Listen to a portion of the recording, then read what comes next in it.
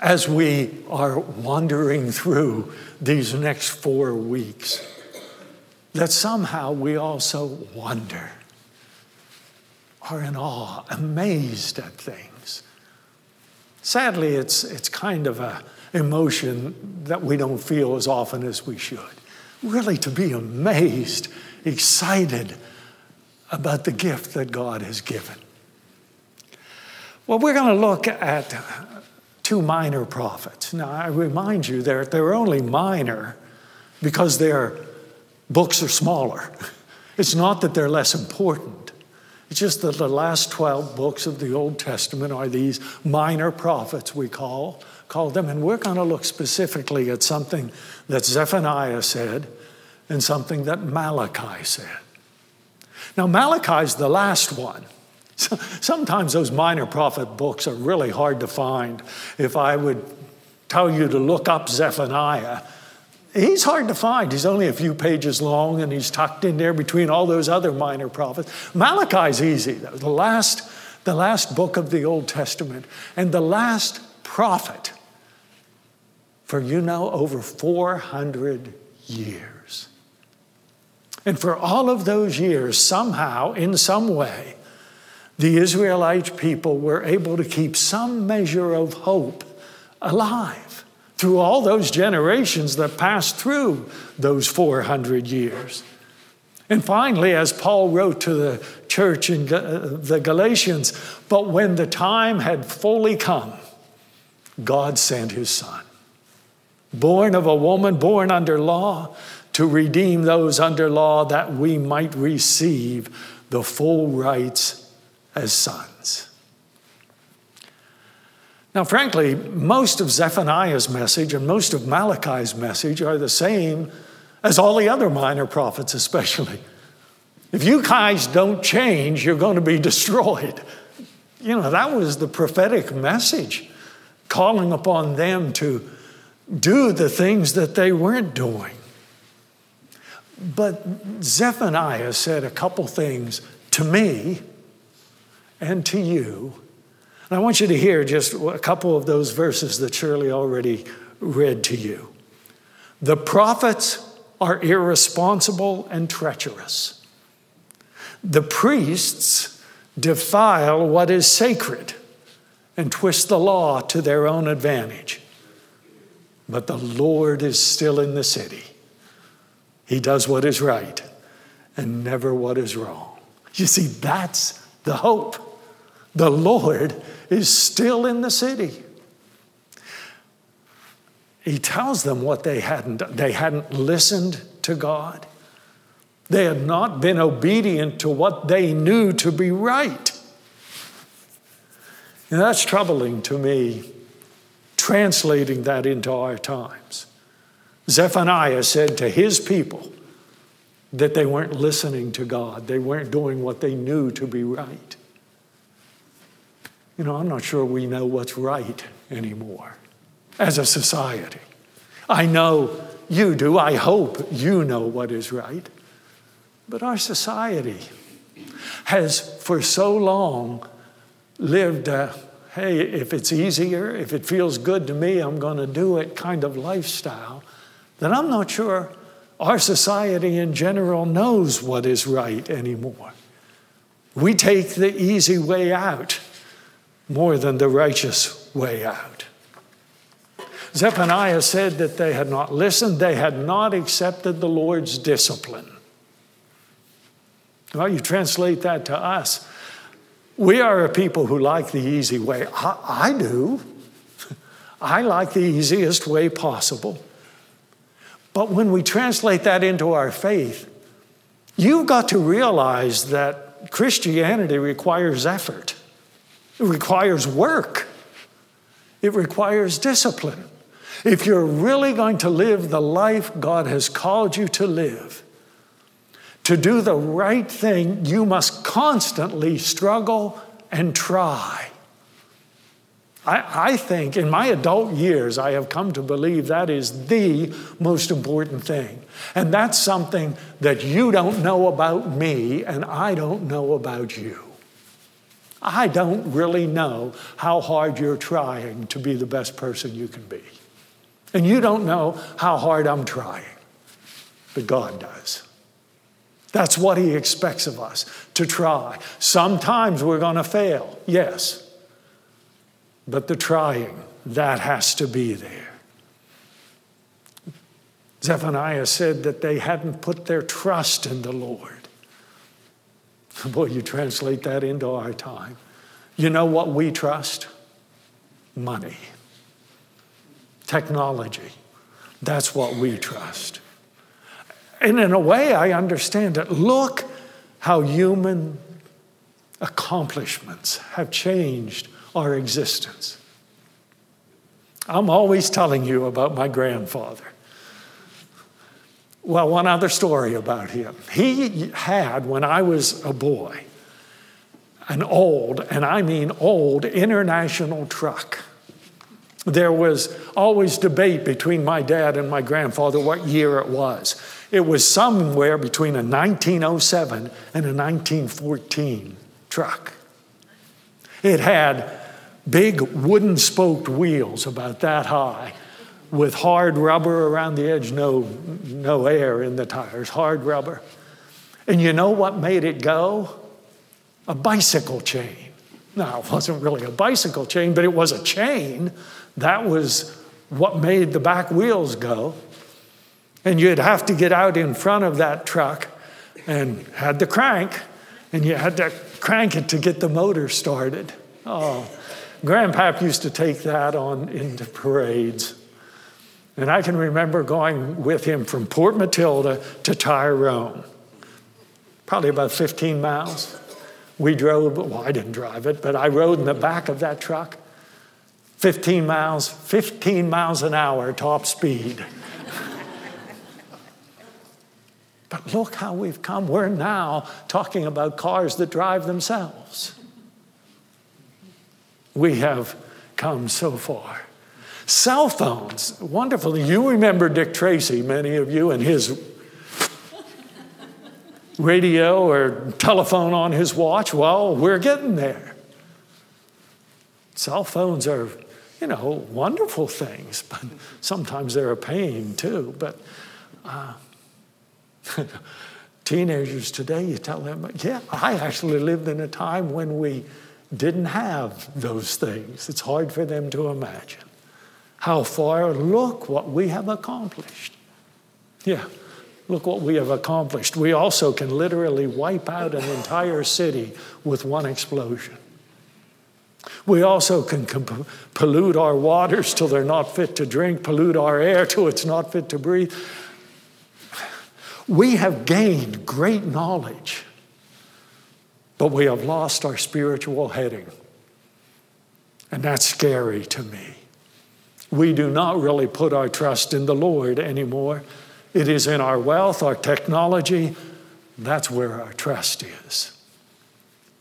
Zephaniah condemned all these things. And let me be more specific now. Not just our society. He said two things to you, to me.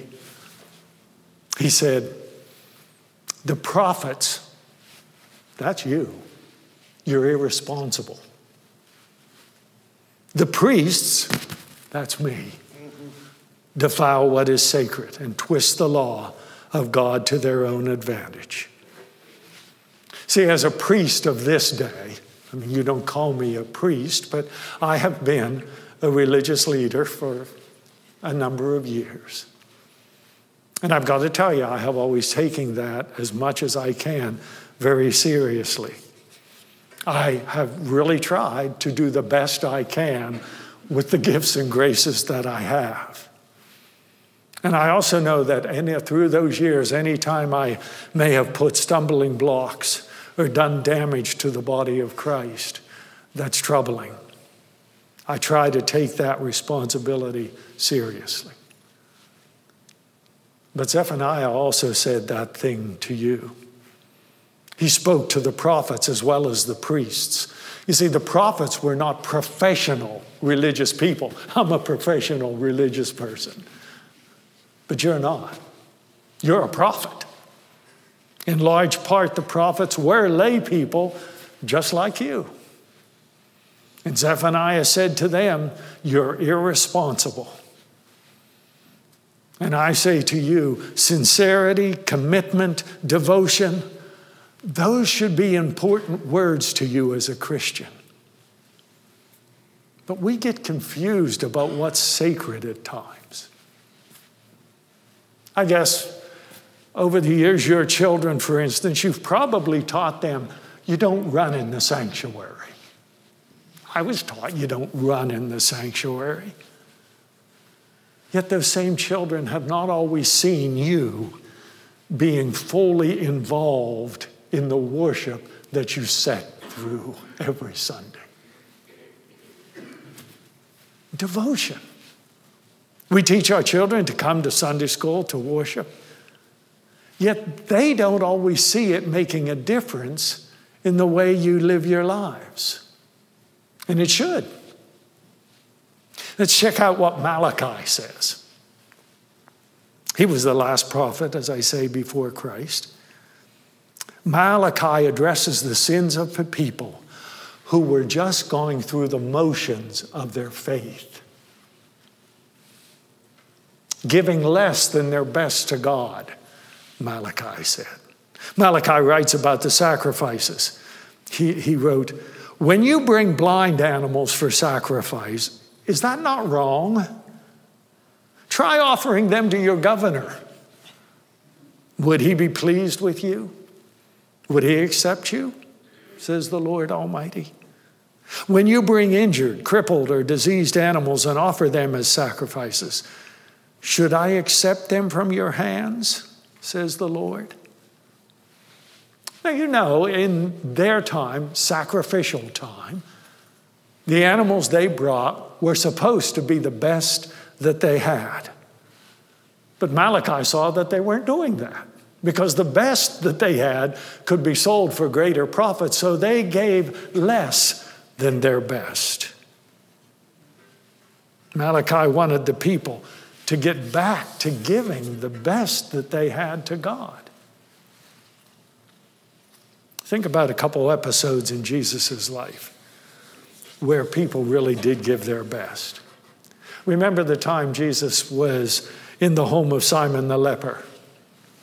Jesus was at the table when a woman with an alabaster jar of very expensive perfume came and poured it on Jesus' head. Some condemned the woman for being so extravagant. But here's what Jesus said: "Leave her alone. Why are you bothering her? She has done a beautiful thing to me. The poor you will always have with you, and you can help them anytime you want. But you will not always have me. She did what she could." It was a way of her giving her best to Jesus. Or the story of the widow and the gift. You know that one as well. Jesus was sitting at a place where the offerings were put, and he watched wealthy people come and put in very sizable gifts. But then he watched one woman come and put in 2 small coins. And he was impressed with that gift. Why? Because it cost her something.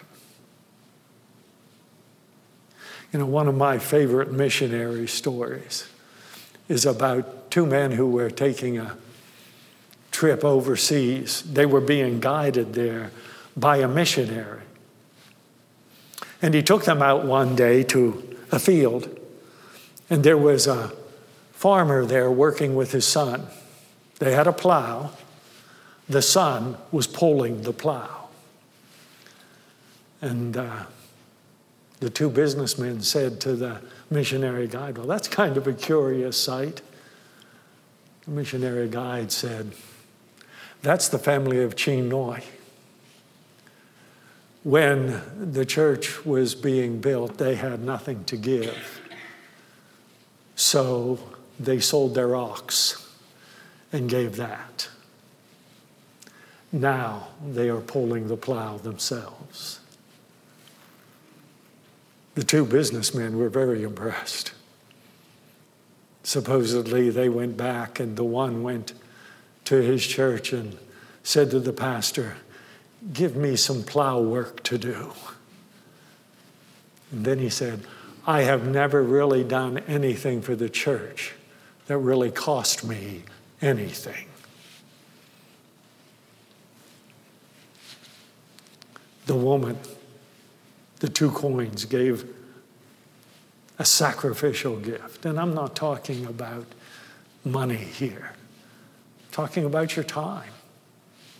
How often do we really give to God anything that costs us rather than just what we have left over? That's what Malachi condemned the people for, because they weren't giving their best.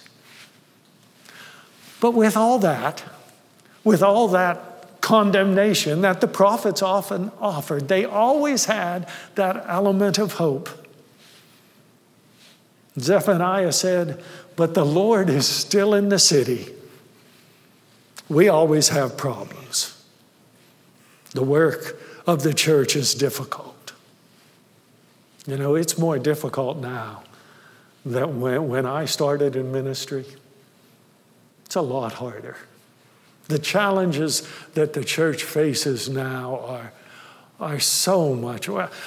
As I was growing up, and even in the beginnings of my ministry, all you had to do was say, "Oh, we're going to have something next Sunday evening."